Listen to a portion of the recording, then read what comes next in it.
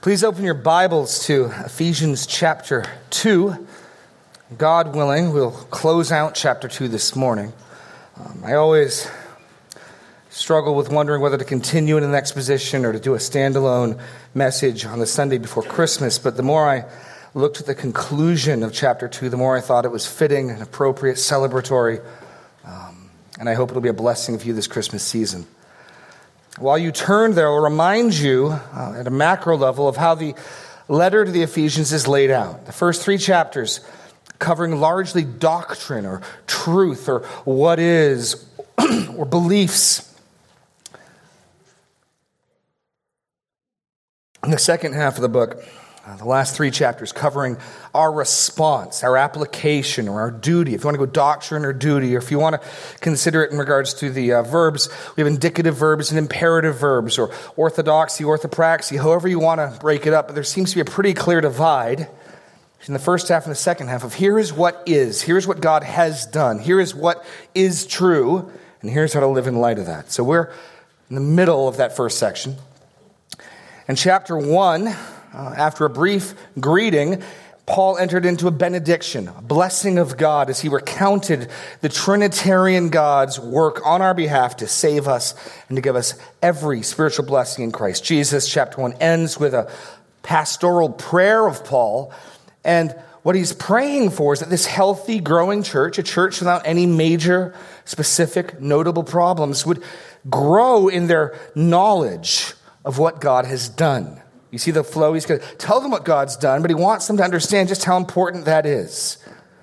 And we reminded ourselves that even if you're here today growing, healthy, vibrant, what you and I need desperately is to know more fully what God has done for us. We saw that in Paul's prayer in 1:15. For this reason, I've heard of your faith in the Lord Jesus and your love towards the saints. I do not cease to give thanks to you, remembering you in my prayers.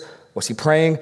That the God of our Lord Jesus Christ, the Father of glory, may give you the spirit of wisdom and of revelation and the knowledge of him, having the eyes of your hearts enlightened, that you may know. And 3 things. What does he want us to know? What is the hope of his calling? What are the riches of his glorious inheritance among the saints? And what is the immeasurable greatness of his power towards us who believe? And that third petition, that we might know the greatness of his powers, where he ends chapter 1 with and picks up in chapter 2. The example of God's powers, the resurrection and enthronement of our Lord. And as he begins chapter 2, he enters into 2 contrasts, 2 before and afters, then and now. The first, individual and primarily vertical.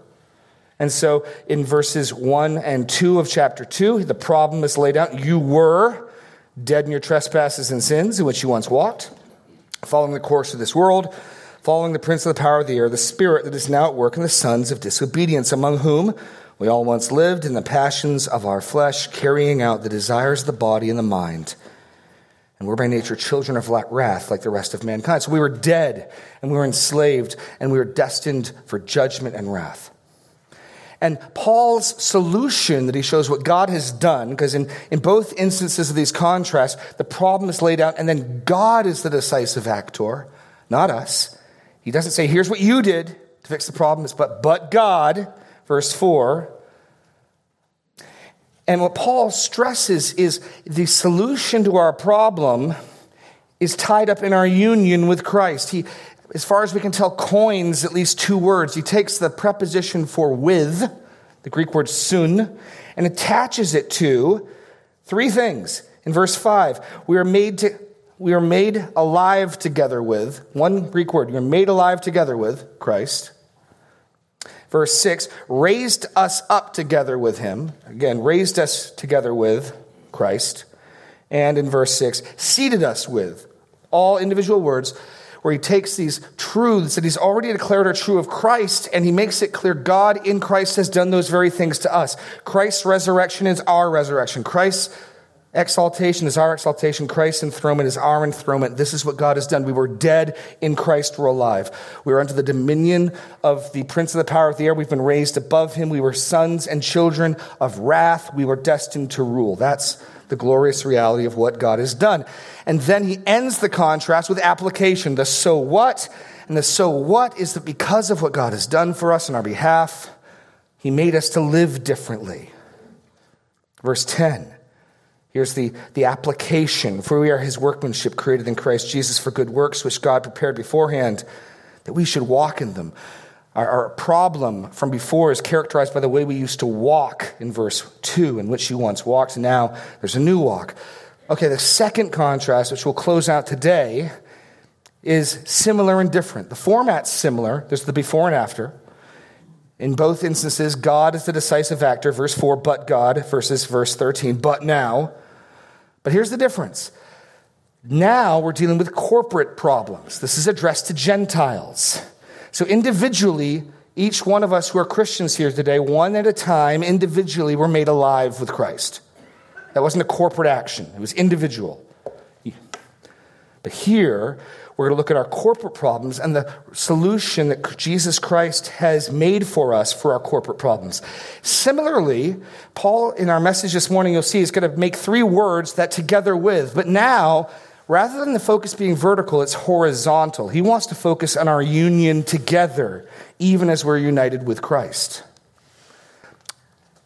And just as in the first contrast, there's an application, there's a so what. That's what we're looking at this morning. What is the implications? What are the implications of the great salvation God has wrought? So I'd like to begin by reading the second contrast, Ephesians 2, 11 through 22. We'll be focusing on verses 19 to 22. And then we'll have a word of prayer. Therefore, remember that at one time you Gentiles in the flesh, called the uncircumcision by what is called the circumcision, which is made in the flesh by hands, remember that you were at that time separated from Christ, alienated from the commonwealth of Israel, and strangers to the covenants of promise, having no hope and without God in the world. But now, in Christ Jesus, you who once were far off have been brought near by the blood of Christ. For he himself is our peace, who has made us both one and has broken down in his flesh the dividing wall of hostility, by abolishing the law of commands expressed in ordinances, that he might create in himself one new man in place of the two, so making peace, and might reconcile us both to God in one body through the cross, thereby killing the hostility. And he came and preached peace to you who are far off and peace to those who are near. For through him we both have access in one Spirit to God, to the Father. So then, you are no longer strangers and aliens, but you are fellow citizens with the saints and members of the household of God, built on the foundation of the apostles and prophets, Christ Jesus himself being the cornerstone, in whom the whole structure, being joined together, grows into a holy temple in the Lord. In him you also are being built together into a dwelling place for God by the Spirit. Lord God, as we look to the glorious realities of what you've done, I pray that by your Spirit you would give us strength to comprehend, to understand the magnitude, the greatness, the fullness of our salvation, the unity we have both with you and with each other in Christ, and that we would live accordingly. I'm sure many of your homes are decorated with trees with a growing pile of presents underneath them. And I don't know about you, but sometimes we'll receive boxes of presents, and inside the boxes are multiple presents. My sisters will do this to try to save on postage, and sometimes they don't exactly trust that Serena and I will distribute them properly, so the box itself is told, do not open till Christmas morning, and then you open it on Christmas morning, and lo and behold, within the box are a multitude of presents. I don't know if you've ever had that experience. I'm suggesting to you the gospel of Jesus Christ, as Paul is laying it out, is similar to that. There are many benefits tied up in this gift of grace from God. And sometimes when you get one of those boxes with multiple presents, one of the items in there, one of the gifts is so pleasing to you, so delightful, so wonderful, meets some need you had, that you can sometimes neglect the others. You get the CD you wanted, the book you wanted, the game you wanted, the watch you wanted, and it's so delightful, it's so wonderful, and you pull it out and you gaze at it, you interact with it, that you leave in the box other good, gracious gifts unnoticed. And Paul is laying out the multitude gifts and benefits in the gospel. And for us, rightly, we center on the gift in the gospel of the forgiveness of our sins. That is absolutely the chief, most important gift. Without it, all the others are meaningless. If God is angry at us, if we cannot deal with that, if that wrath cannot be removed, there is no other good gift that will benefit or serve us. And so we sing about Jesus' death on the cross for our sins. Amen. Hallelujah. However, I think we can be so delighted with that gift in the gospel that we can neglect others. And so I've been trying to stress, as we've been going through chapter 2, the other gifts. For instance, you were made alive in Christ. God regenerated you. And you were raised with Christ. You were freed from the powers of this world. You've been enthroned with Christ. You will rule with him in the coming age. These are all truths of the gospel. And here's what I mean. They're not things that some Christians attain to and others don't. There are different levels of reward. Not all Christians will attain to the different levels of reward. If you're a Christian, you've been forgiven. If you're a Christian, you've been raised from the dead. If you're a Christian, you will rule with Christ. These are realities that are true for everyone. They're part of the gift of the gospel. They're not something we arrive at. They're the ground and foundation.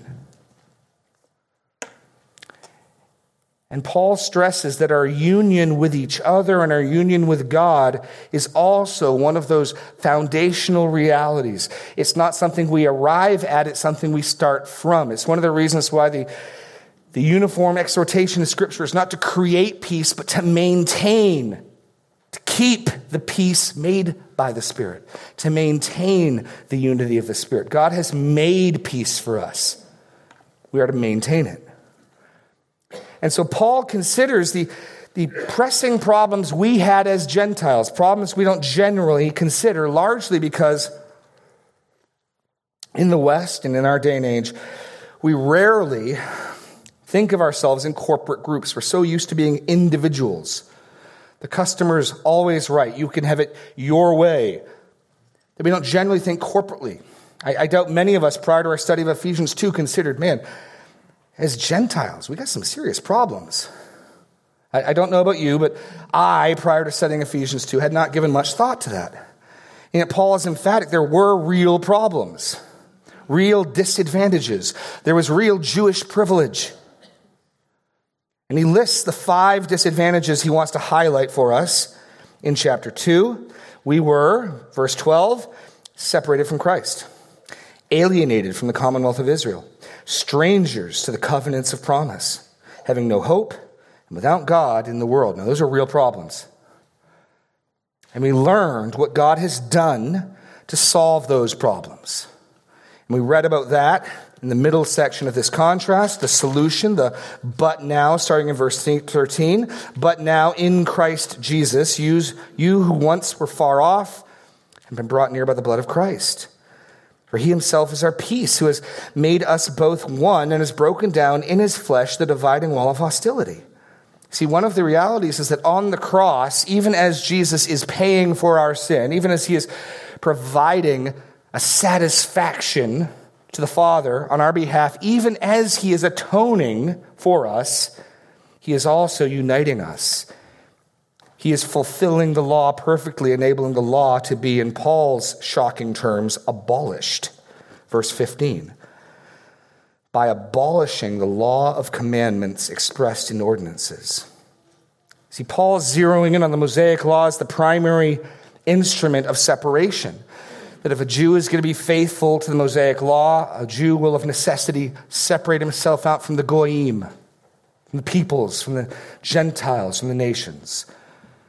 And in fulfilling the law and in dying on the cross, the law as a ruler, as a lex, as a code of obligation for the believer is set aside. And now we learn that God has taken both Jew and Gentile in Christ and made something new. He's made the church. He's going to get to that in chapter 3. He hasn't named that yet. He's using different metaphors first. He's made us both one. And again, it's not that the Gentiles become Jews. That's what some think. But Paul is insistent that rather Jew and Gentile become some third new thing, a new man.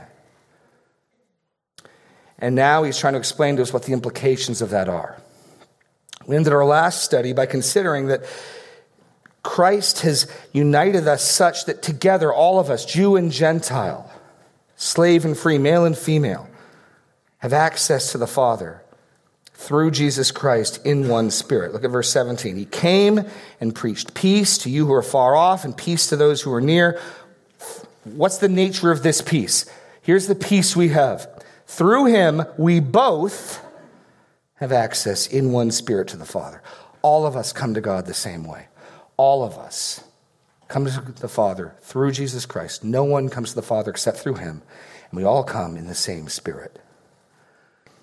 And so this morning we're going to look at the consequence, the so then of verse 19. And I just want you to consider this three ways, three metaphors that Paul's going to use of our unity and our privilege and our blessing.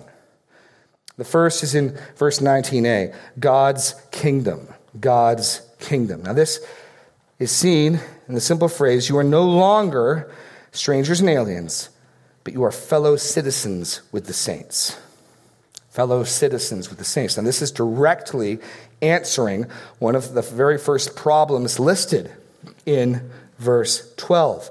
We are alienated from the commonwealth of Israel. The solution to that, he's made us both into something new, and as that new man, we are now fellow citizens with the saints and members of the household of God. So he again reminds us of our past. We were strangers and aliens. And again, we saw in our previous study that in the Old Testament, the nations were invited to come to God. It wasn't that only Jews could be saved, but you couldn't remain a Gentile. So Rahab abandons her loyalty to her people of Jericho. And she's brought into the Messianic line. She's the mother or the grandmother of Boaz, who marries Ruth, a Moabitess. So we have precedent and examples of the nations being brought in, but they're brought into Israel. They don't remain the nations. And insofar as we remain Gentiles, we remained strangers and aliens, those who are outside. But that's not the truth for us anymore. We were all born into this world, according to verse 3, children of wrath, alienated from God and alienated from each other. And such is no longer the case if you are in Christ. So you're past, strangers and aliens, but you're present. You are, and here's Paul's first together word, citizens together. And I know that hyphenated blank is awkward English, but I'm trying to highlight the reality. Because we're so used to looking at things individually, individualistically. I use the analogy of the present, the box of presents under the tree.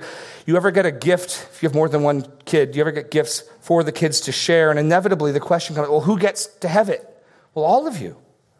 Yeah, but really, who gets to have it? Right? We can have a hard time with a corporate gift. Paul's insistent here. And I'm not denying that you individually are citizens, but his emphasis here is we are citizens together. That's the first together word. We're citizens together. It's one word. Soon politoi. With citizens. Citizens with. Citizens together. We are citizens together with the saints. So we used to be strangers and aliens. Now we're all citizens together. And he further emphasizes not just the Jew and Gentile together, but together with all the saints. Now, whether he means all the saints living or even looking back over history, I think they're both true. You are citizens together with the saints, which means then, your next blank, we have a true homeland. We have a true homeland, which means your citizenship, first and foremost, is not American, or if you're an expatriate, your country of birth. Your citizenship, first and foremost, is of another city and another nation. Listen how Paul speaks of it in Philippians 2. Our citizenship is in heaven. And from it we await a Savior, the Lord Jesus Christ. Or the author of Hebrews 11, I think making some of that connection with all the saints. He goes through in the Hall of Faith of Hebrews 11, listing example after example. Abraham, Jacob, Isaac, Joseph. And he says this, these all died in faith, not having received the things promised, but having seen them and greeted them from afar, and having acknowledged that they were strangers and exiles on the earth, even as someone like Abraham owned and ruled large portions of land.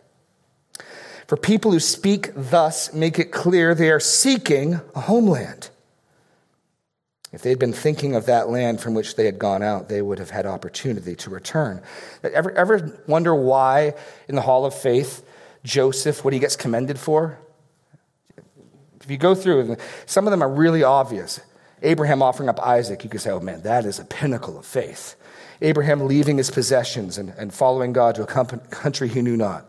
Man, that's a mark of faith. But what does Joseph get named for? In faith, Joseph spoke of his bones. And he said, hey, in a couple hundred years, I know that our God is going to lead you out of here. And you make sure you take my bones with you. You bury them in the land that God has promised. Why is that so significant? Because Joseph, of course, was the number 2 in Egypt. If anybody had reason to view his citizenship primarily on this earth, it's Joseph. After all, his people had cast him out. His people had sold him into slavery. His people had rejected him. Egypt welcomed him in. Egypt rewarded his faithfulness. Egypt honored him. He served Egypt well. But Joseph says, I'm not an Egyptian. Oh no. When our God leads you out, you take my bones with you. You make sure I get buried in the land God's promised. Because he, even in his position, is an exile seeking a homeland. If they had been thinking of the land from which they had gone out, they would have had opportunity to return. But as it is, they desire a better country. That is a heavenly one. Therefore, God is not ashamed to be called their God, for he has prepared for them a city. We are citizens with, which means we're under the protection of a king. We're subjects of a kingdom, and we have a king who will defend us, a king who will fight for us. We have protections as citizens. That's emphasized in the book of Acts when Paul is being beaten illegally and identifies he's a Roman citizen. Immediately, his interlocutors are shocked and scared, and they back off, because if he's a Roman citizen, then he's under protection of Caesar. And Caesar has declared how his citizens are to be treated. He has a powerful ruler who's looking out for his interests. And so as people who are formerly aliens and strangers, we have a king, we have a kingdom, we have a citizenship. That's the first wonderful reality of what this means. And we have it together. We have it together. Behold your countrymen, your fellow citizens. And as you look across the globe at the church in other nations, behold your fellow citizens as well. Okay, so God's city. You have a true homeland. Second, God's family. As the next metaphor Paul uses is even more intimate.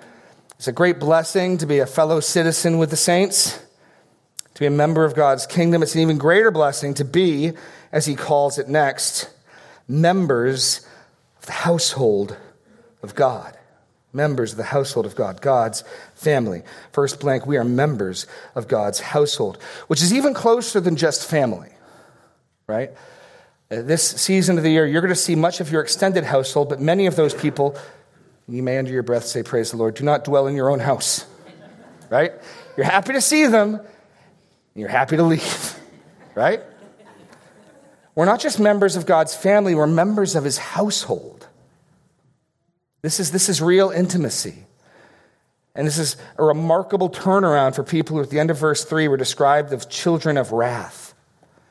We were that far out. We were strangers and aliens without God, without hope. Now we're under the same roof, as it were.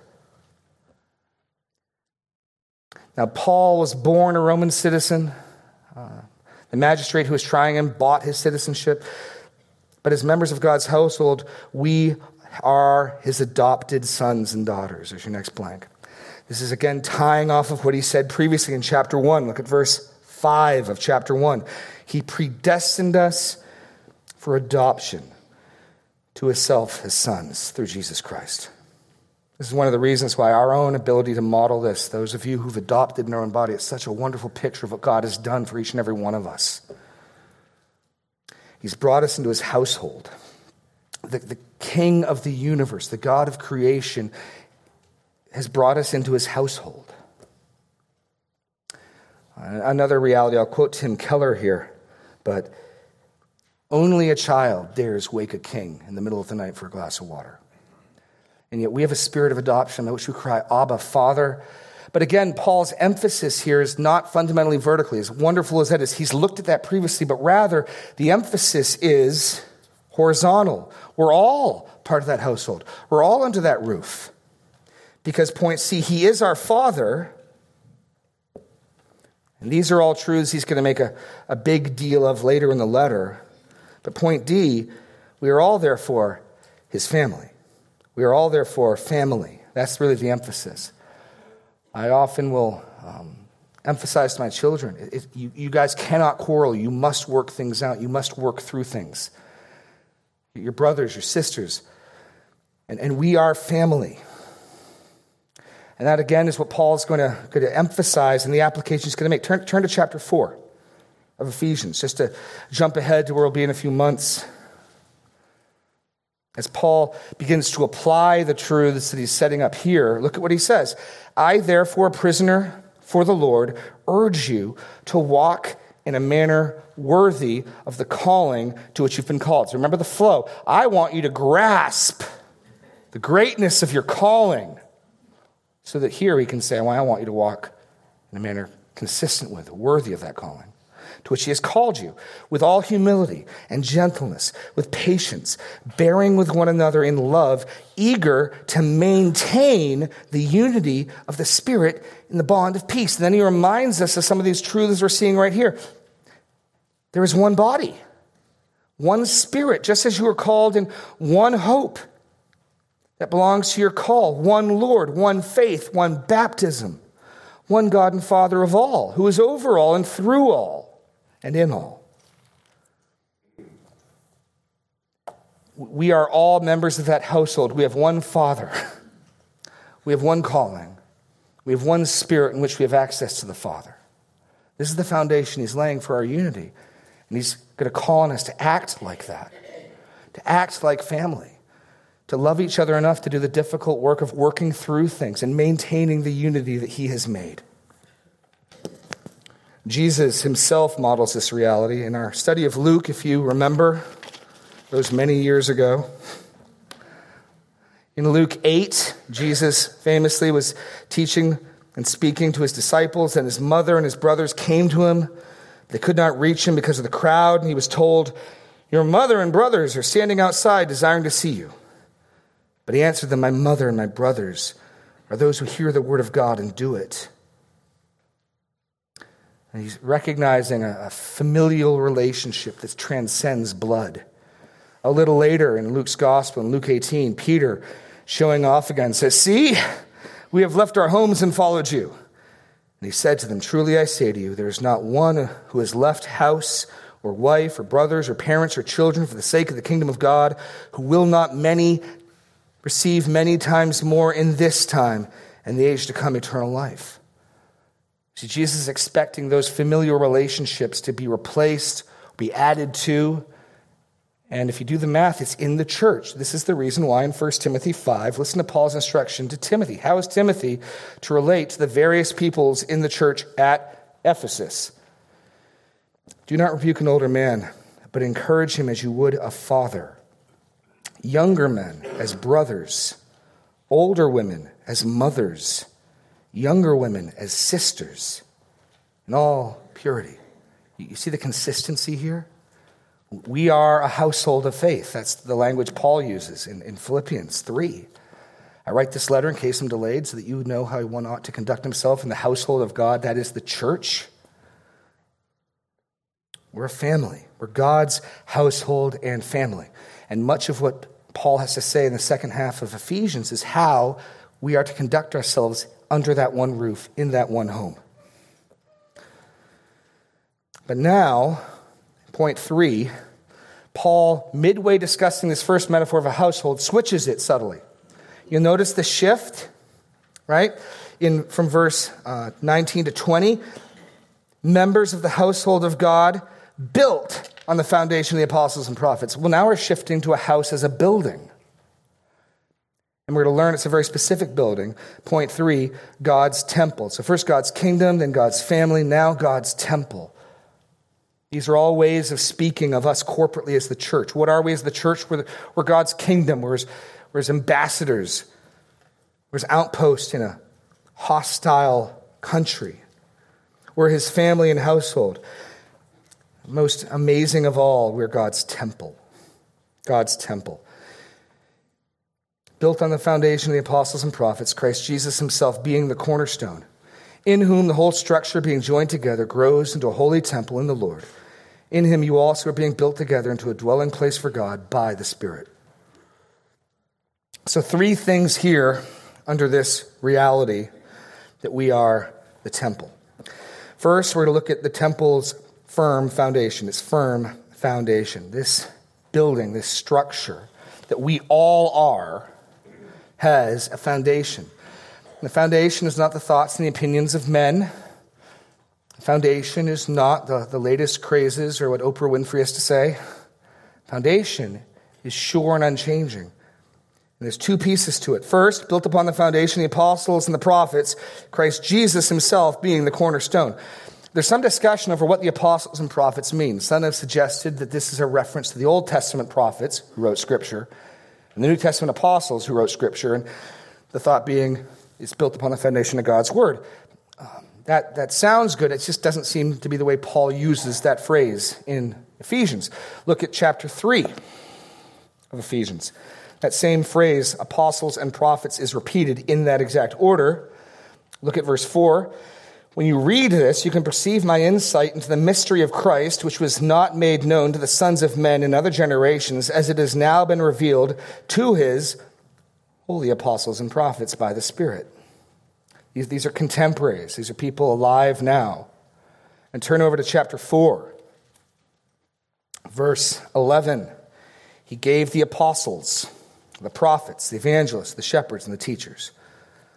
Now, even though the first suggestion, I think, is misguided in how it interprets apostles and prophets, I think the practical application is nearly identical, because the whole point in chapter 3, verse 6, is that these are the people through whom God has disseminated his word and his will. These are the ones who've taught the church. The apostles as they write and interpret the Scripture, the prophets as they speak for God. So when you take the apostles and the prophets as the foundation of the church, what does that mean? It's God's will and God's word. The foundation of the church is the word that came from the apostles, the word that came from the prophets of what God had said. So practically it does, I think, mean the same thing. Your blank here is the word of God. The foundation of the church, the record of the apostles and prophets that we have is right here. So Scripture for us. This letter that the Apostle Paul wrote is part of that foundation of this structure. Never forget that. This building, this glorious reality of being God's temple can have no other foundation. The temptation for us will be to make the foundation of the church the wisdom of man. The foundation of the church to be pop philosophy or psychology. Always and forever, the foundation of God's people has got to be God's word. The other piece of that foundation being Christ Jesus himself, his person and work. Of course, there's no conflict there. Jesus himself is the Word of God. So it's God's Word telling us who Jesus is, what he has done on our behalf, how we're to order ourselves in response to that. The foundation of this temple, the church, is God's Word and the one who is God's Word, the Lord Jesus Christ. That's the foundation. It can be built upon nothing else. What is its purpose? And how is it built? We'll answer those questions in reverse order. Verse 21, you'll notice, by the way, the parallel of 21 and 22, in him, or in whom, and 22, in him, identical in the Greek. We get the parallel construction. So he's telling us that we're being built into a structure. The whole structure is being built on the foundation of the apostles and prophets, Christ Jesus himself being the cornerstone. And next we see in its sovereign construction, the first in him, and the next together word. So remember the first is we're citizens together with the saints. Now, in him, the whole building being joined together. Together joined. Again, the emphasis here is in our unity. We are the temple of God in this passage as and in so much as we are unified. Now, yes, I know in 1 Corinthians 6, Paul will say that you yourself individually are God's temple, and that's why you shouldn't sleep with prostitutes. And that's true, and that's good. But he's talking here corporately of us as God's people, Jew and Gentile. As his church, we are in a very special way God's temple, corporately, distinct from the way your body and my body may be the Lord's temple. And so the first point is that in him, the whole building being joined together. Again, that unity grows. There's your next blank, is growing into a holy temple in the Lord. Now, this is a crucial point because, again, we're so individualistic. And it's easier for us, especially in a consumer culture, to say, you know what, my growth as a Christian, my growth is an individual matter. And I superintend my growth. Thank you very much. That's not what Paul says here, and that's not the point of application Paul makes later. Turn to chapter 4 again. This is crucial. We have a responsibility for each other's discipleship and growth because it happens corporately. We grow together, or we don't grow at all. That's what Paul says. Pick it up in verse 11 of chapter 4. He gave the apostles, the prophets, the evangelists, the shepherds, the teachers to equip the saints for the work of the ministry, for the building up of the body of Christ. Now, there's another metaphor for the church. We're a family, we're a nation, we're a body, we're a temple. Until we all attain to the unity of the faith and knowledge of the Son of God, to mature manhood, to the measure of the stature of the fullness of Christ. Which, to comment briefly, we have not attained that yet. We've got to keep going. Negatively, verse 14, so that we may no longer be children, tossed to and fro by the waves and carried about by every wind of doctrine, by human cunning, by craftiness and deceitful schemes. But, now here's the positive growth. Watch this. Rather, speaking the truth in love, we are to grow up in every way into him who is the head, into Christ Jesus. How does that happen, Paul? From whom the whole body, joined and held together by every joint with which it is equipped, when each part is working properly, makes the body grow so that it builds itself up in love. The body only grows when each part is working properly, joined together. And this notion that you can go off in a corner and get some books, listen to some podcasts, and grow significantly is an error. We grow as a people. We grow as this building. We grow as a body. We need each other. I need you to grow. You need me to grow. We need each other, speaking the truth to each other to grow. And only when each part is working properly, each joint is working properly, will we grow. And that's the wonderful reality Paul is laying the foundation for back here in Ephesians 2. In him, the whole building being joined together is growing. Its growth is in relationship to its being joined together, its unity together. It's why working through issues of sin, working through issues of conflict is so critical, because we can't leave those cracks and fissures. We need to maintain the unity of the Spirit so that we can grow. And finally, we see its holy function, its sovereign construction. It's being joined together by the Lord. And here's your third and final together word. In him, we are being built together. Similar ideas. I think that the emphasis in the first in him is we are glued, joined together. Here, we're being built together. So not only are we being held together by him, but then as we're held together, we're being built together. Again, our being built is a corporate activity. The Lord is building his church. In him, we are being built together. But look at this amazing statement at the end here. What's the function of this temple? Into a dwelling place for God in the Spirit. That should make your jaws drop. What is the reality that we celebrate at Christmas time? It's summed up in Jesus' name, Emmanuel, which means God with us. And at the incarnation, we know that Jesus left his heavenly abode, and he humbled himself, and he took on flesh. And truly now, God is with and living among us. And we marvel at his humility, at his humbling himself and becoming obedient. We marvel that our God would dwell with us. May I suggest that the incarnation of our Lord coming to live with us is to make it possible that God can here come and dwell with us in an even fuller sense.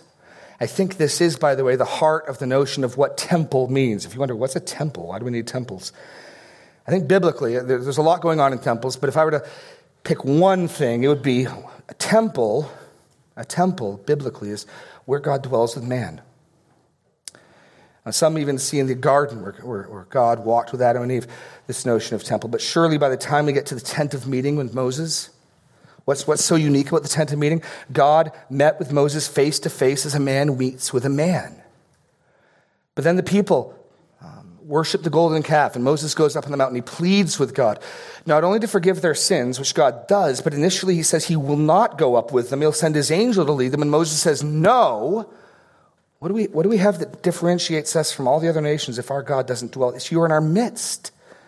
And God's response is, okay, I will be in your midst, but we're going to need some rules. And you get the entire tabernacle code. Here's what it will take for this holy God to be in the midst and dwell with his people. And so Solomon, when he dedicates his temple, marvels again at this notion of God dwelling with his people. Listen to 2 Chronicles 6:18, the prayer of dedication. Solomon says, but will God indeed dwell with man on the earth? Behold, heaven and the highest heaven cannot contain you, how much less this house that I have built. And so all of the sacrificial system and all of the washings and all of the rules are to make it clear, if God, this holy God, is going to dwell with this sinful people, there need to be some rules, guidelines. There needs to be some barriers and cleansings and structures in place so that God doesn't devour the people in his holiness. Then, hundreds of years later, in the streets of Jerusalem, a Jewish carpenter says, destroy this temple, and in 3 days I'll raise it up. The Apostle John tells us that he was speaking about the temple of his body. Why? Because Jesus Christ is where God meets with man. He has come to dwell with us. In John 1:14, he even says as much, the word became flesh, and the Greek word literally tabernacled among us. And so Jesus is the temple of God. But Jesus is now in heaven, and we now realize that this notion of temple is now passed on as this blessing to us. The church is his temple. The church is where God meets with man. So Jesus can talk about the church's judgments, that wherever 2 or 3 are gathered, behold, there he is. The Apostle Paul in 1 Corinthians 5 can say, when you are gathered together and the Lord is present with you, we become a dwelling place for God. This is absolutely amazing.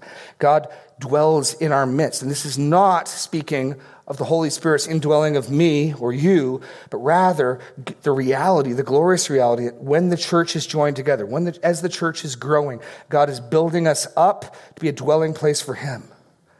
And this is where people in the world today come to meet with God. We have the words of peace. We implore them, right, to be reconciled to God. We are the ones bringing God and man together as we preach the gospel. And ultimately, turning your Bibles, we'll close in Revelation 21. I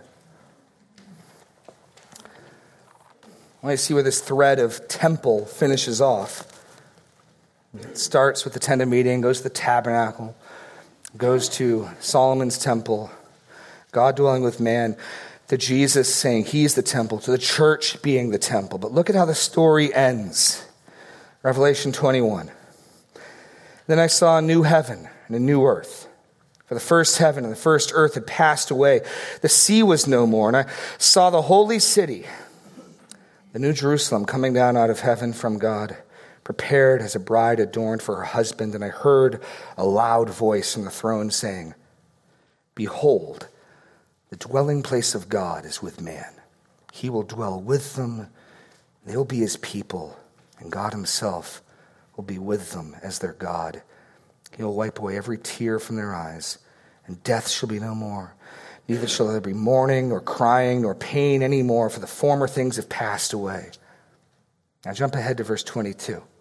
So this, the eternal state, God is fully, finally, with his people. What isn't there in the eternal state?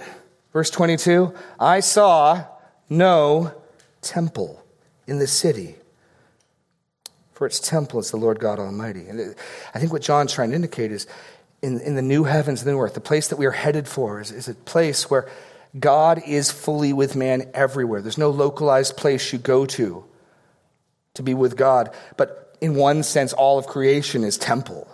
All of creation is at peace with and dwelling with God and God with man. And the city had no need of a sun or moon to shine on it, for the glory of God gives it light, and its lamp is the Lamb. This is where things are headed. And so for right now, we have the glorious privilege being made one. This is why we are made one. This is why God went to such great lengths to make us one, to tear down the dividing wall, to fashion one new man so that he might make us his people, is his kingdom. He might make us part of his household, that ultimately he might build us and unite us and build us up as a place where he could dwell. As we carry on his work, reconciling the world to him by preaching the gospel, by inviting men and women everywhere to believe in the Lord Jesus Christ and be saved. Now that is a gift that keeps on giving. That is just another one of the glorious blessings of the gospel. Yes, we're forgiven. And there's so much more that is true